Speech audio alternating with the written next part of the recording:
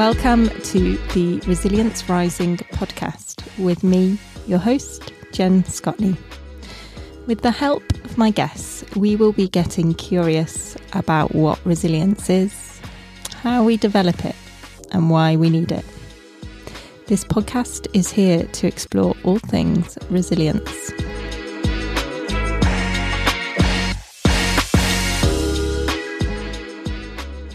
I'm here with Beth Pascall. Beth is a leading ultra runner with GB vests and a list of incredible results as long as some of her races. She's won the 100-mile Western States Run, the 260-mile Montane Spine Race, the Spine Challenger, the Highland Fling, and many others.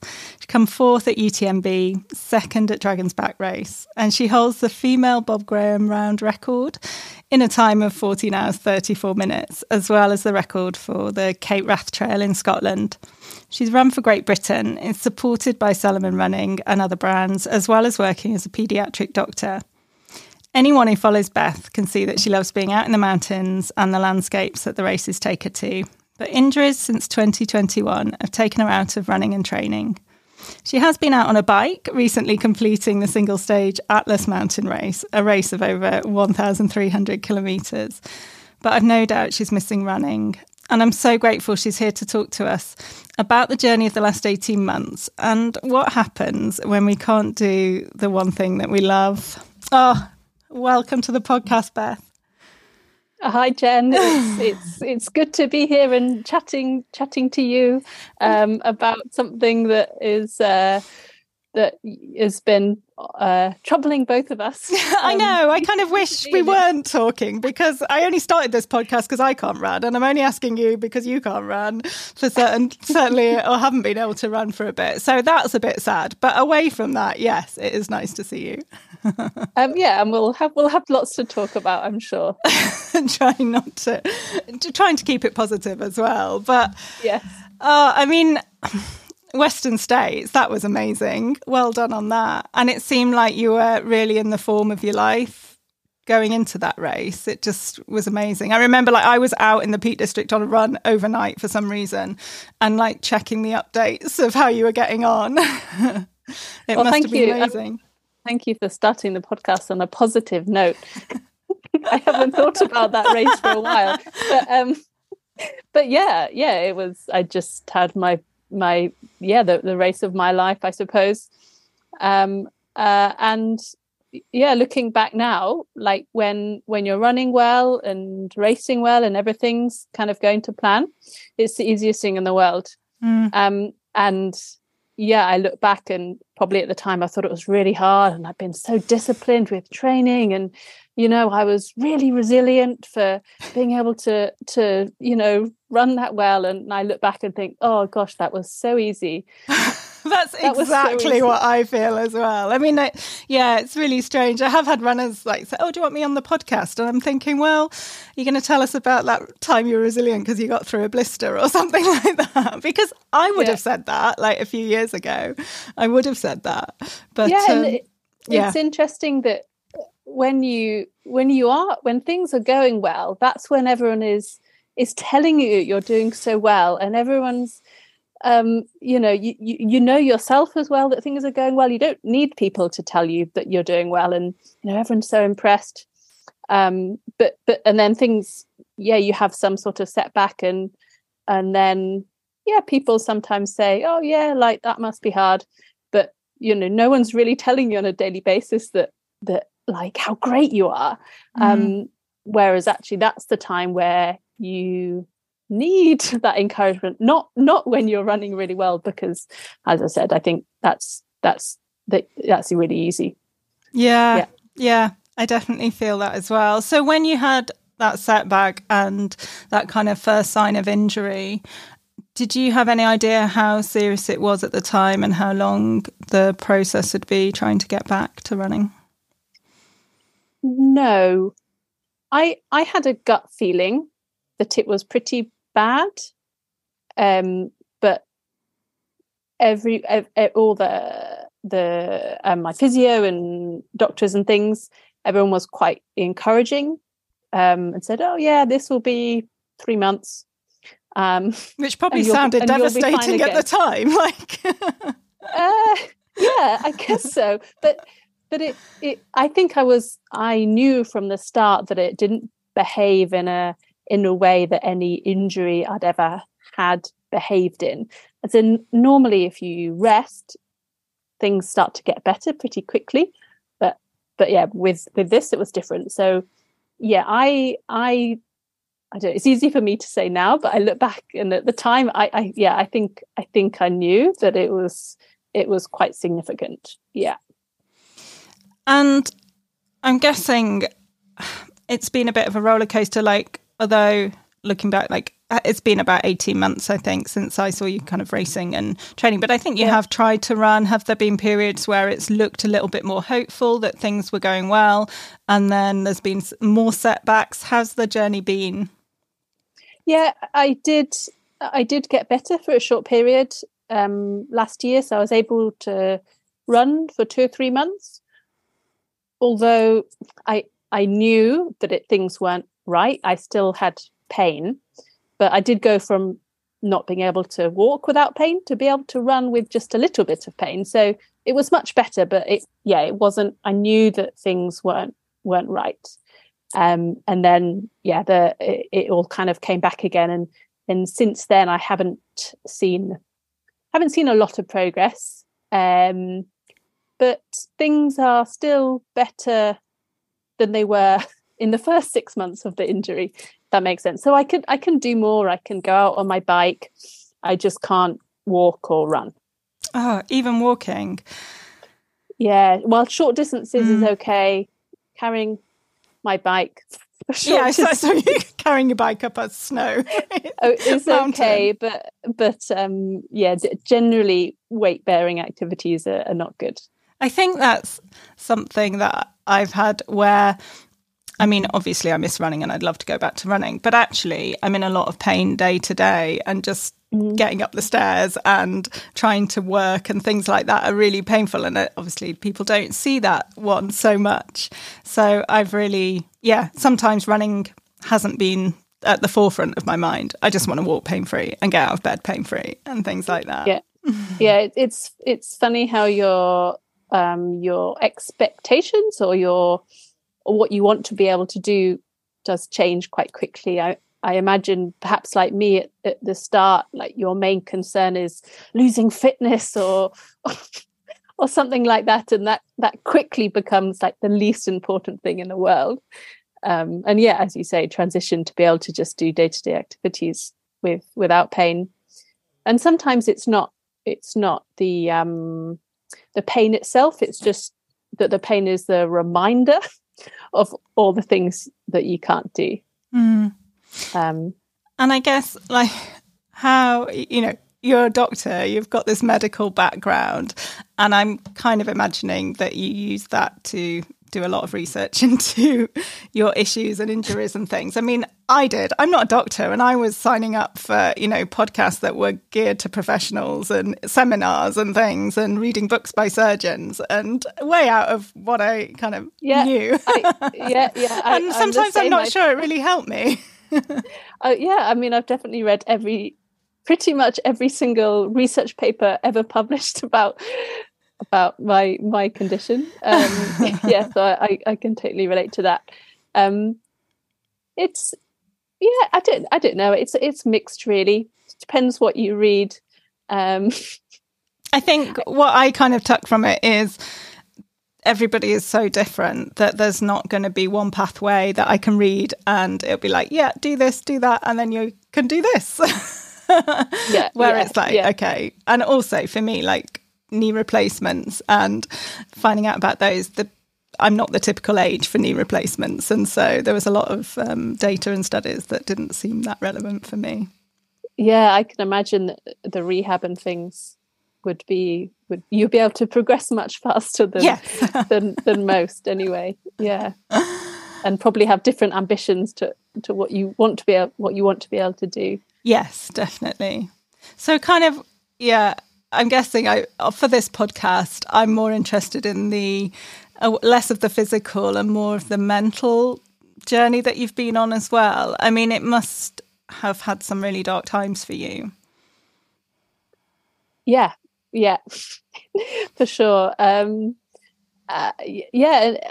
it's interesting how, I mean, we'll talk about resilience in a minute, but I think when you asked me to do this podcast, you said that you felt that I'd been quite resilient, or you thought that I'd coped better with my injury than you had, which I'm almost certain is not the case.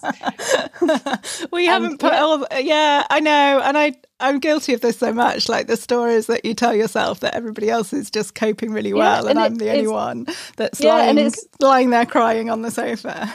And I guess you're basing this off what you see on social media, which actually I don't think you have been posting that much. It's not like I haven't. So you've just imagined it completely. And I'm thinking the opposite, like, oh, Jen, she's always out taking nice pictures. Well, I think also like having a nice time, pictures of your dog. Yeah. Well, I mean, I have been able to do that, so it's definitely not been like when I've had a chronic illness and been bedbound, then I haven't been posting anything. But compared to that, at least I can get out. I think I saw you you've been so out on your bike as well and really fit, and I do feel like I haven't managed to keep up my fitness, and so maybe that's where it was based on as well. I'm not nowhere near as fit as I have been for most of the last 10 years probably. And in the first 6 months of my injury, I was very limited. I couldn't cycle. I really could do very little. I even, I would get worried about walking from the car park at work into the hospital. And so yeah, like I was pretty unfit, and I by no means have regained my fitness.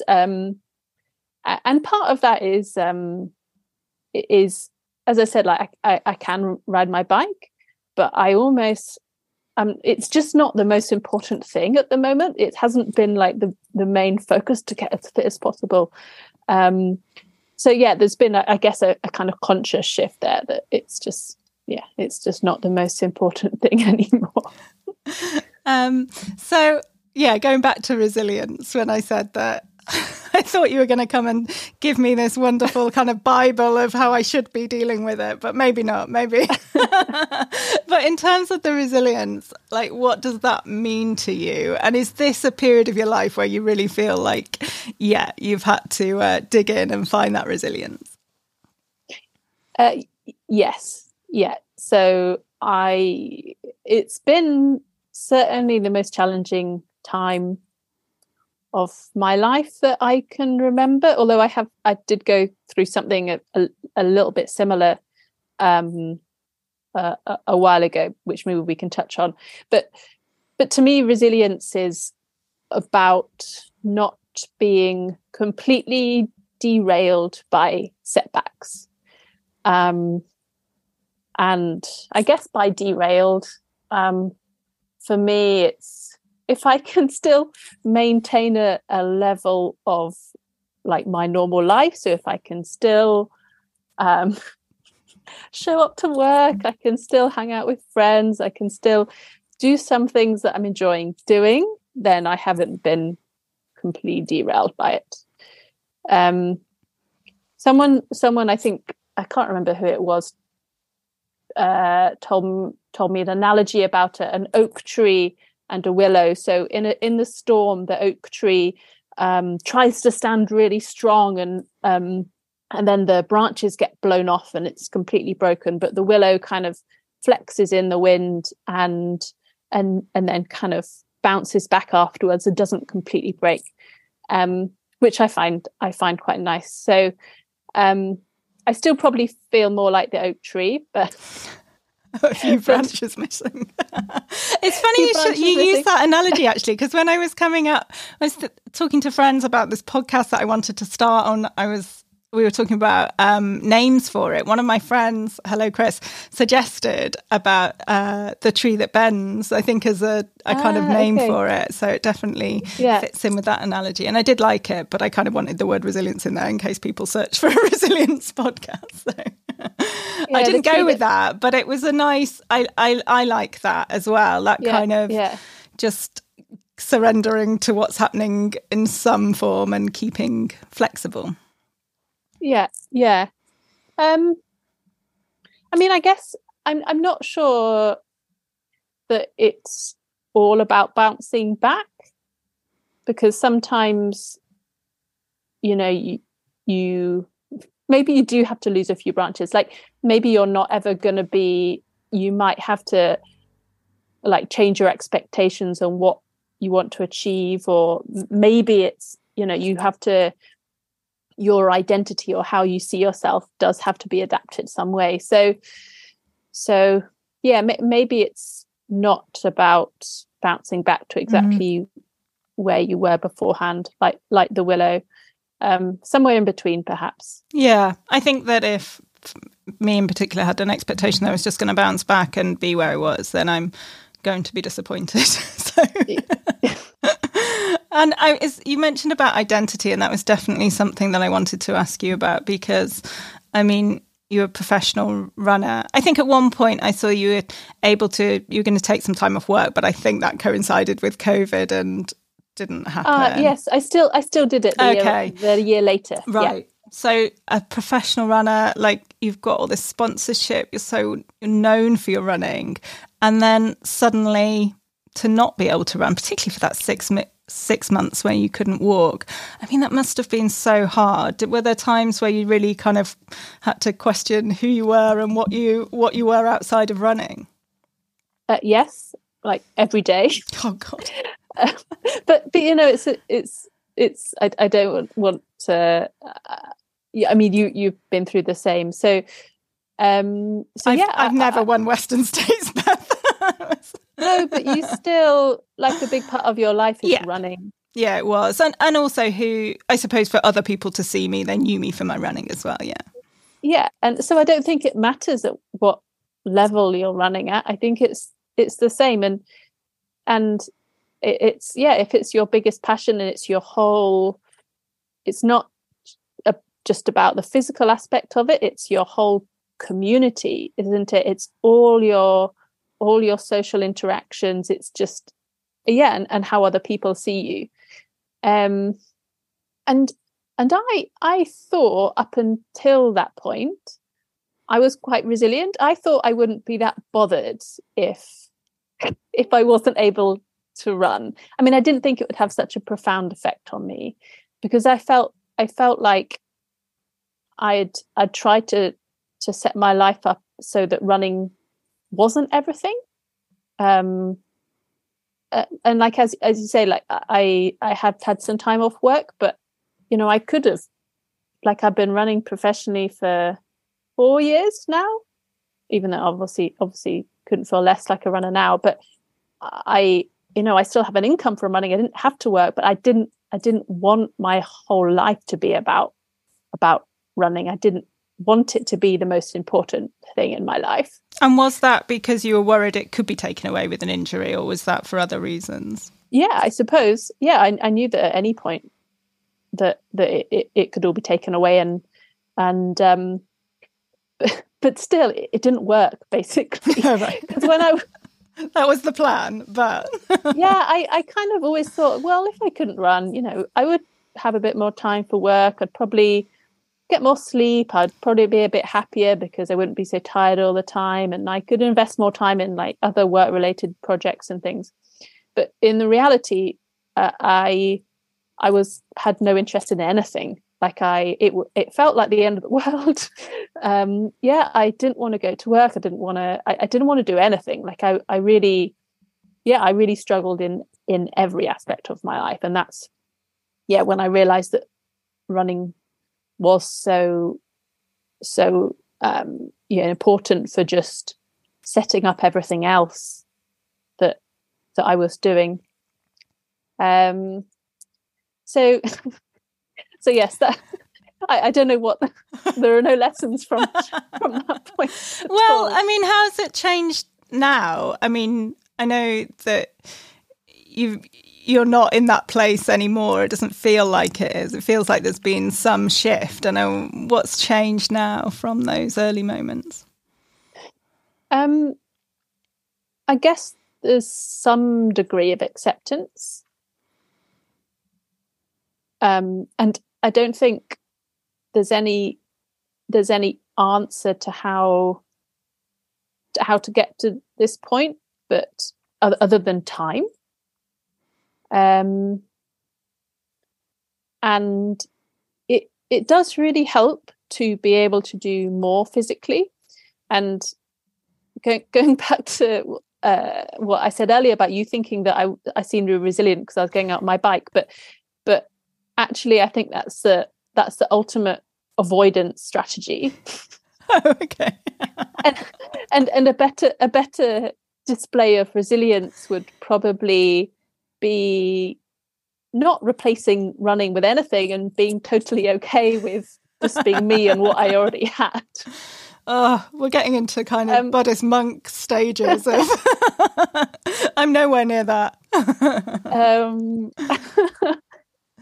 Yeah, so I don't think it is a coping strategy for sure, but as coping strategies goes, they're probably I'm not drinking a bottle of vodka every night, or I haven't developed any other like unhealthy habits. And going back to kind of that social aspect of it as well. I mean, I think two things really helped me. First was kind of unfollowing a lot of runners on social media, like maybe not my close friends. I still follow Marcus, but just those kind of ones that were on the periphery who were always just telling me how wonderful their training is. And also the other thing was kind of seeking out friends who I've got friends who never ran. They hate running, and they have really fulfilling, happy lives that I kind of hadn't thought about. And I think like being surrounded by people that weren't runners really helped me. Like, how did you cope with the social aspect of it? Yeah, I similar to you, I did have to make a conscious, probably more half-hearted attempt to disconnect from running on social media, and I haven't really unfollowed that many people because I don't want to offend people. I have some. You can mute them as well, Beth. Okay. I'm obviously a bit more ruthless at that point. but things like not like I still like the people I know and care about. I'm obviously still interested in what they're doing and things, but I perhaps wouldn't follow a race for the sake of following a race like I might do before. Like I would follow a race if there was somebody that I knew and cared about doing it, but not just for the sheer passion of the sport, not for the love of the sport. And is that just because you know that it'll be kind of just make you feel bad about your position and jealousy and just, don't trigger it? Yeah. It's about avoiding triggers, I guess. I'm not sure I'd say I get jealous at all. I would say it's more like a sadness, I guess. It's a shame I can't do that, or about opportunities missed, I guess. I wouldn't say I'm jealous as such. Can't remember what the question was. So we were talking about so unfollowing, and then what about the kind of friends that you see day to day? I mean, I guess I've had lots of friends that I saw through running that I just haven't seen. I just don't see them anymore, because I'm not going to be going for big long runs with them. And did your social circle kind of shrink a bit? Were you a bit more careful about who you were spending time with? Yes, to some degree. It was almost easier when we were living in the Midlands, because we weren't surrounded by runners all the time. So for the people listening, we moved up to Cumbria about 6 months ago. So now we're in like the heart of the fell running community. So it is a bit difficult to, I don't have many friends here that aren't runners. So it hasn't, and I've changed jobs as well. So it's great. Like people at work have no idea, like who the person the runner that I used to be. But yeah, that's something that I have found really difficult, actually, because you meet up with friends, and obviously everyone talks about running all the time, but the alternative is having less connection, which is obviously difficult. So that's something I have really struggled with, and yeah, do need to change for sure. I'm sure there's like WI or some other groups that we can get you in there.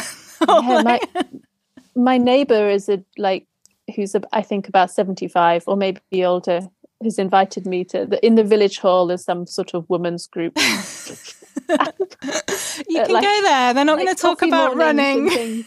I know, but I think I would be the youngest person by about 40 years. Look, I've been going to my classes for my knee replacement rehab, and okay, I'm used to this crowd now. Yeah. And then how about like your sponsorship? I wondered if that was a kind of added pressure in terms of, well, if you want to kind of take the time you need to do the rehab, come back. And yeah, I wondered if it was adding a little bit of pressure for you there, or if it's just helped you with being supportive financially and maybe accessing extra medical help as well, I guess. It certainly did feel like a pressure last year.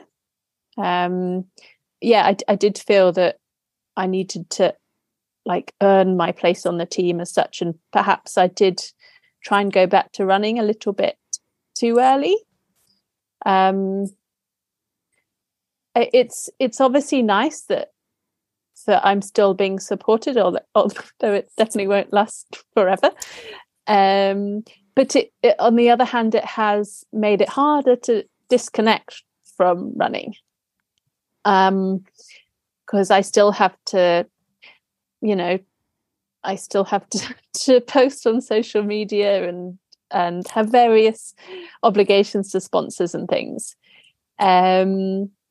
which perhaps I would have been able to disconnect a bit more if I hadn't had that.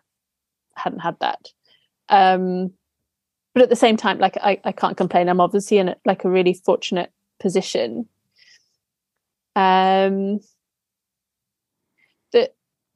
Go on.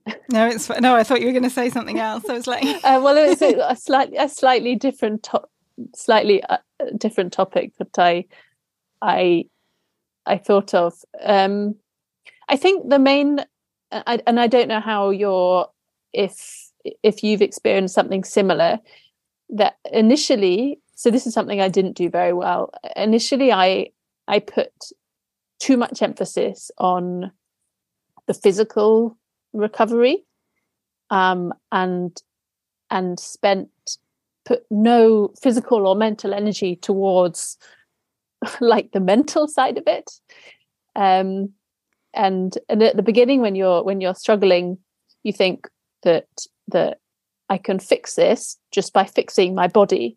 So, and that's the thing that comes easily. Can do all the physio exercises, do like absolutely everything like in your power to recover physically, but kind of neglect the mental side of it. And people have suggested to me, have you had any have you spoken to a sports psychologist or anything? And I'm like, no, because I won't need to, because I'll just get better, and then I won't need to speak to a psychologist. I'll be fine again as long as I can just get better. And actually, something that would have been something that would have been really, really useful. Yes. Yeah. I think when I had like chronic fatigue syndrome, so I was like bedbound for a bit of time, and yeah, Marcus is like, why don't you go see a counsellor? And at the time it's like, well, they're not going to take away my illness, so what's the point? Like, I just need to get better and then I'll be fine. So that's something that you might do differently. And were there any other aspects of the kind of mental side of it that you would do differently? I mean, yeah, but I haven't figured that out yet.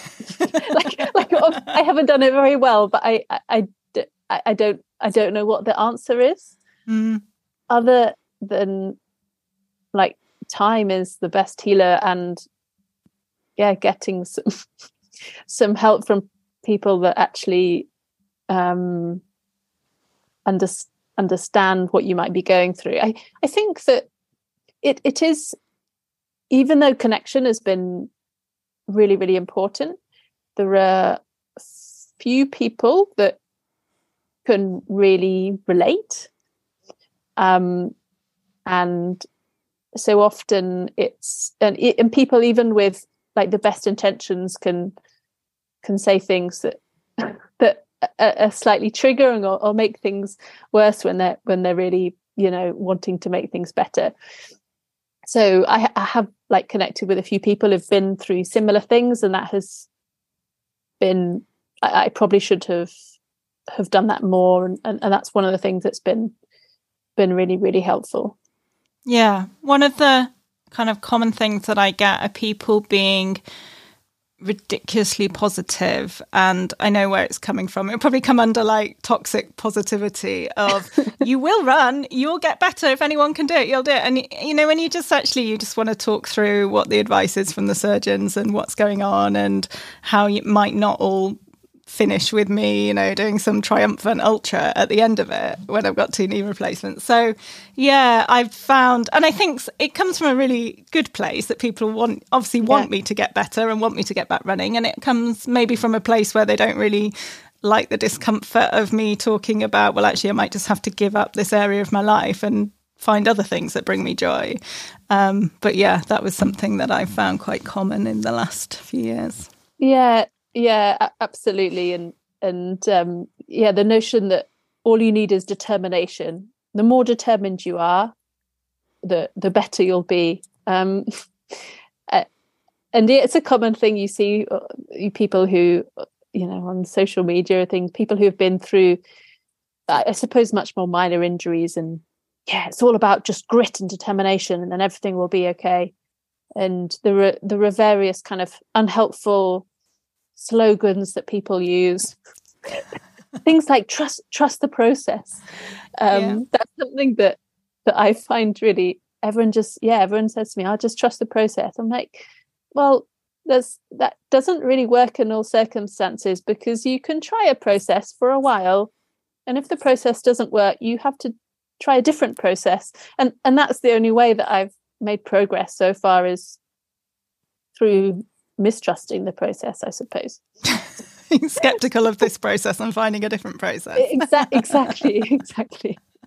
Yeah. But I mean, you said about, like, I suppose thinking back to you and your training and these amazing results that you got, there's so much to me that just says discipline. And like you're saying, you can do all your rehab every day. I mean, I still struggle some days to actually do all my rehab and do my exercises, even though it's going to take 10 minutes. And I suppose it's when I've lost a bit of faith and a bit of kind of hope, and that things are happening. I mean, how easy have you found it? Have you treated it like your training plan, where it's like, I'm going to do this every day? Or has it been a bit more kind of random, like mine has? I've been pretty good. Okay, how do I become pretty good? but that's the thing. I guess it's because it's one of the few things I can control. But at the same time, like, I've been doing this for 18 months now, and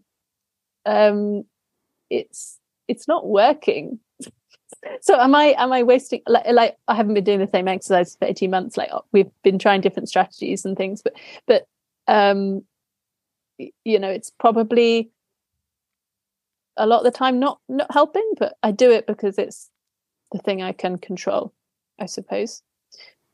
And it's, for me, so I know that I'm doing everything I can, but actually probably it's when I have when I have got better for short periods or seen improvements, I don't think it's been anything to do with the rehab exercise. It's been other things that have changed. So I wouldn't worry too much. I mean, but I'll try. I kind of know I feel better after I've done them, but it's somehow there's sometimes some days that it doesn't go too well. Yeah.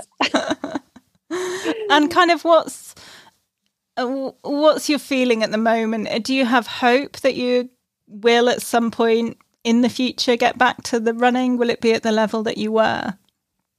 Or does that fluctuate, those kind of levels of hope? Yeah. So no one tells me that I won't be able to run again. As in,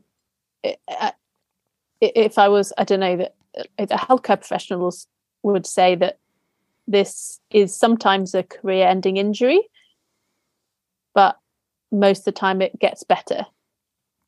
And sometimes it's 6 months and sometimes it's 10 years. So it probably will get better at some point, but there's no guarantee it will. So I don't know anymore. And are you okay with not knowing anymore, or are you somebody who will put like kind of get a timeline in your head and be like, this is what's going to happen? Because for me, I don't do that. I don't find that helpful because I just end up disappointed. So I'm getting used to the kind of, I don't know what's going to be happening in a few years. All I can focus on is, these little wins and these little improvements that I can see. Yeah. Yeah. Early in the injury, I was given timelines, and like you, it was always a disappointment. So, and now whatever anyone says to me, like it's really clear that I have, like, no one has any idea. So I guess I can't plan ahead. And that's, I'm guessing that you had like those years of races, the things on your list where you wanted to be, and all that's just up in the air. Yes. Oh, sorry, that was really dumb. I'm really sorry about that. No, but I mean, it's this, you're going through the same thing. Yes. This was about, it's probably like 14, 15 years ago now. I was a rower at university. So I was a lightweight rower, and I did it to quite a high level. I was training with the high performance squad and things, and taking that pretty seriously. And I had to give up rowing because, well, I was in the middle of medical school, and I was basically training like a full-time athlete, and then you start the clinical years of medical school, and you have to be in the hospital all day, and so basically I had to make the decision to quit rowing. And it feels, what I'm going through now, really, really similar to what I went through then. This kind of, you've lost your whole community, I guess. And now I can look back on that time and think, well, if I'd carried on rowing, I wouldn't have become an ultra runner.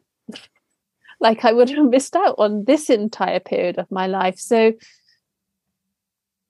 yeah, maybe in 6 months' time I will be running at a high level again, or maybe in 10 years' time I will have never run again, but it would have opened up to some completely different chapter of my life.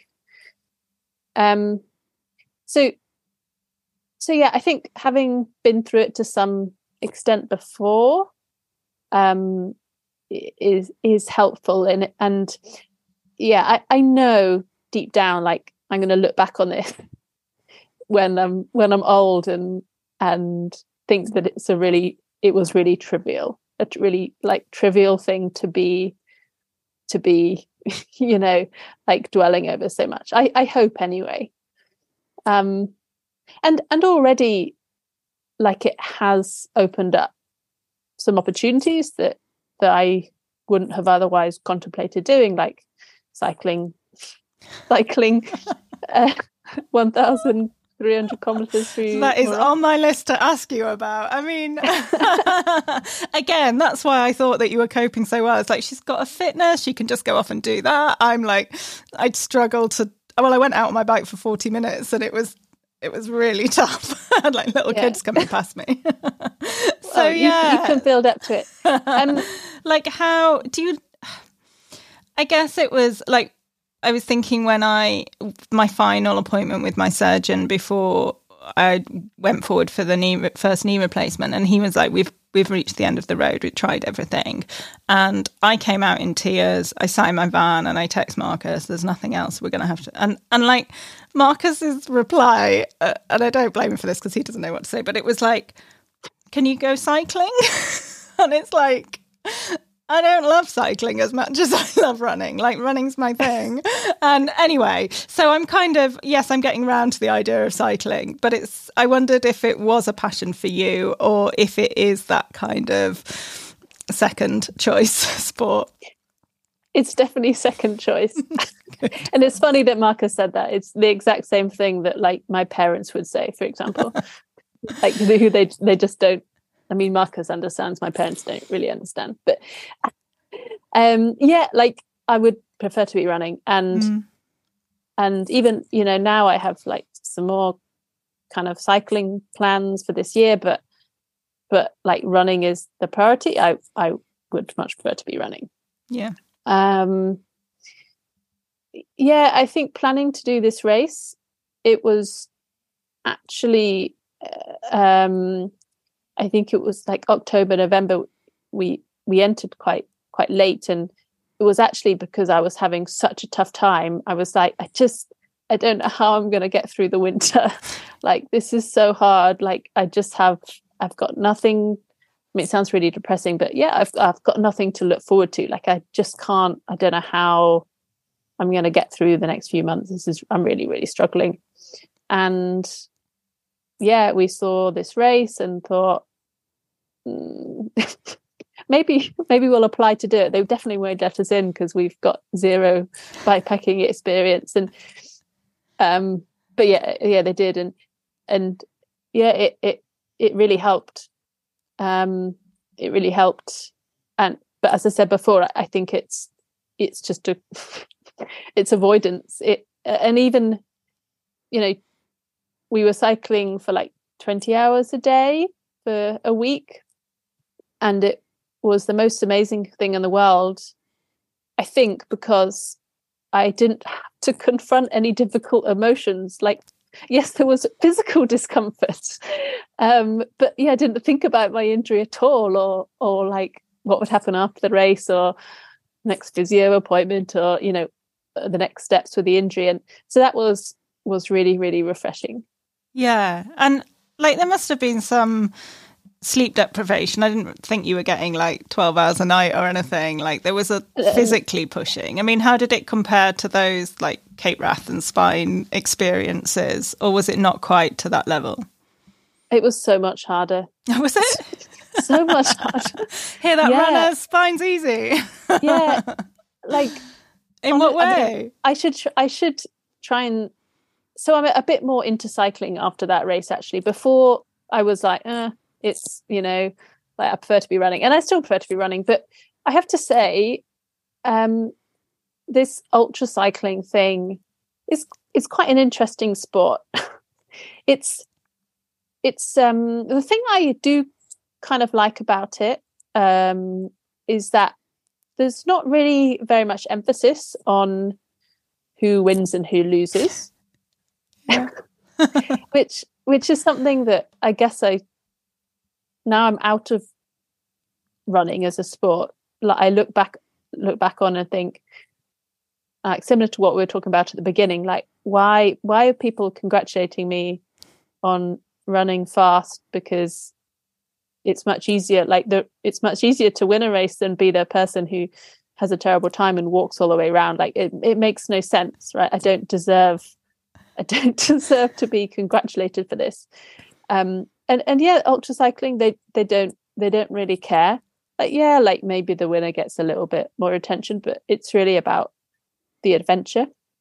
That's the other part of it. It's like running races are so easy in terms of like the logistics, yes, and the predictability. Like, you know exactly where you're going, like you know exactly where you'll be able to pick up food and water and things.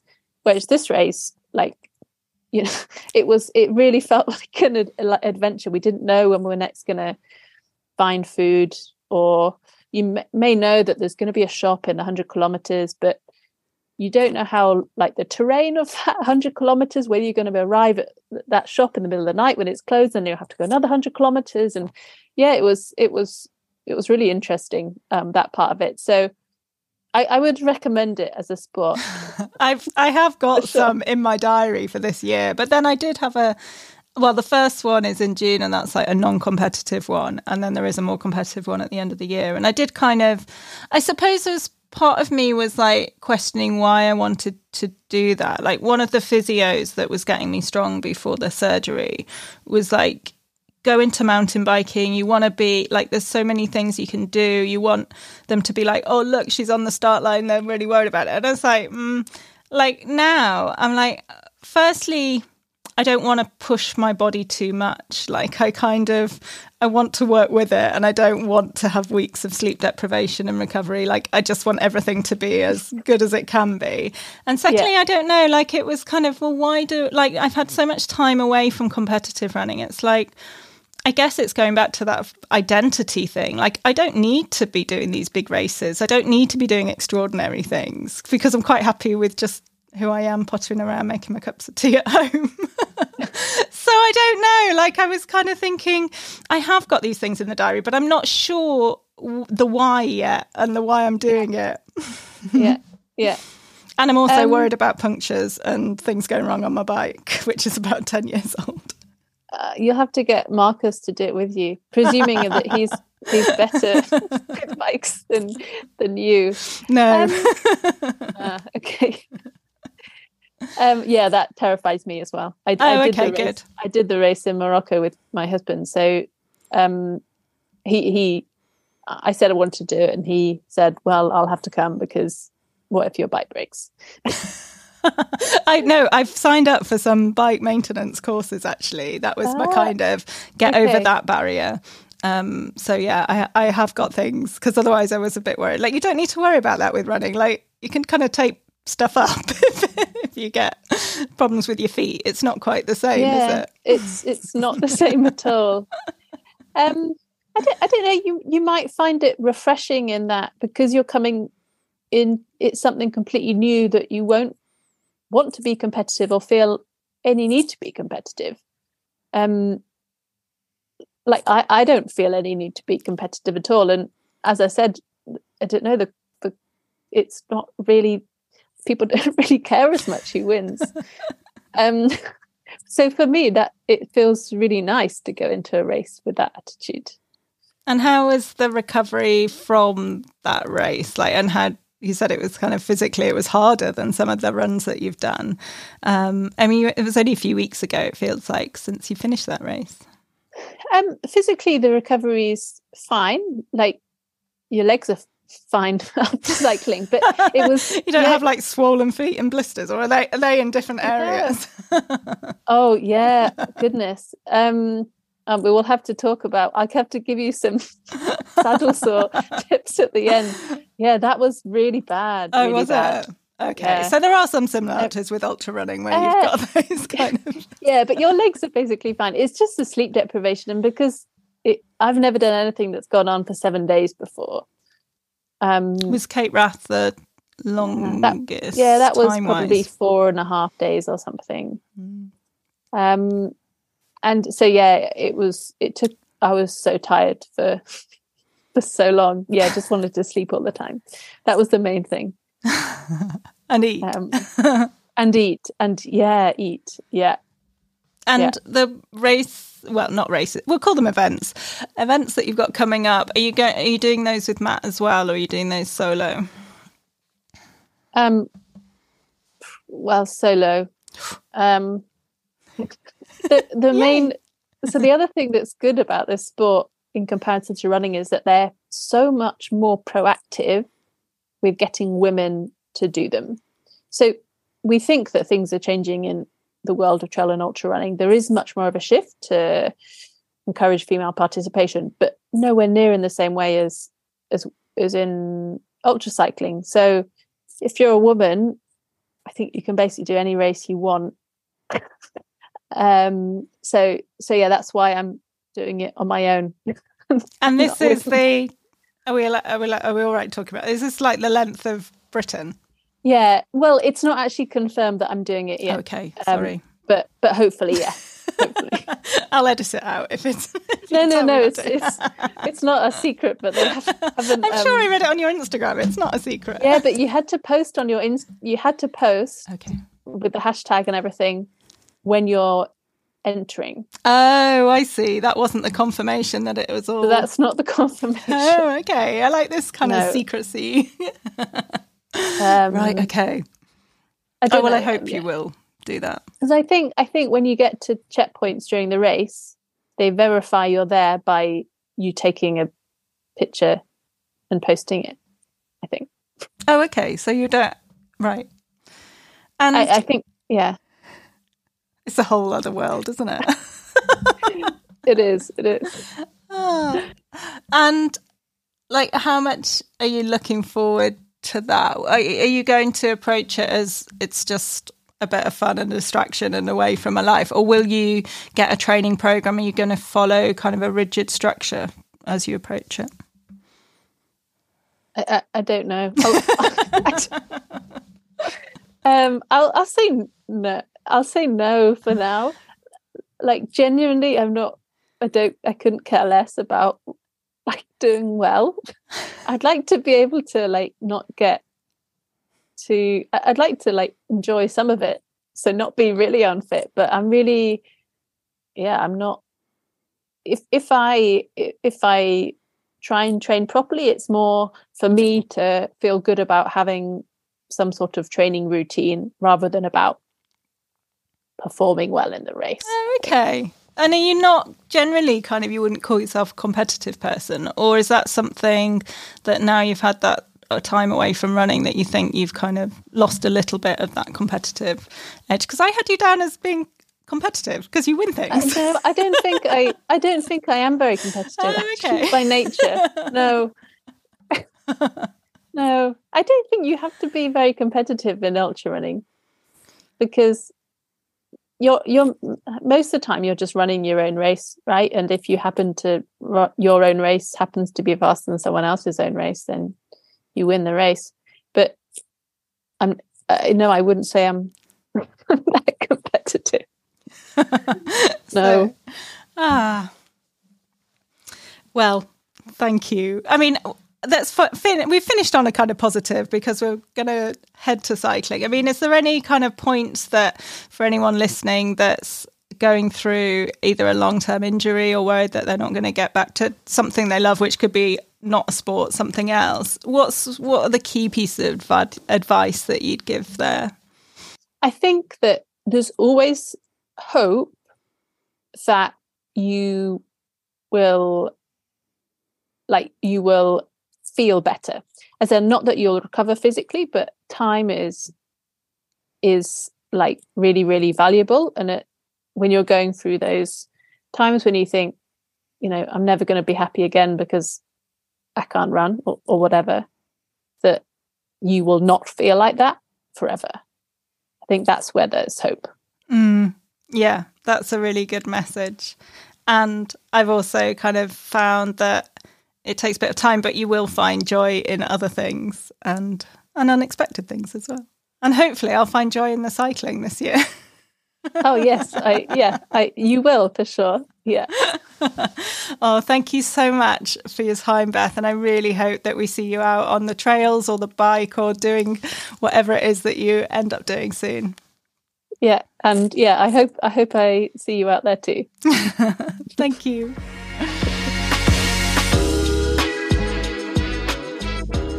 Thank you for listening to the Resilience Rising podcast. If you have enjoyed this episode, please do help people find us by hitting subscribe, leaving a review, or sharing us with others. Thank you so much, and see you next time on the Resilience Rising podcast.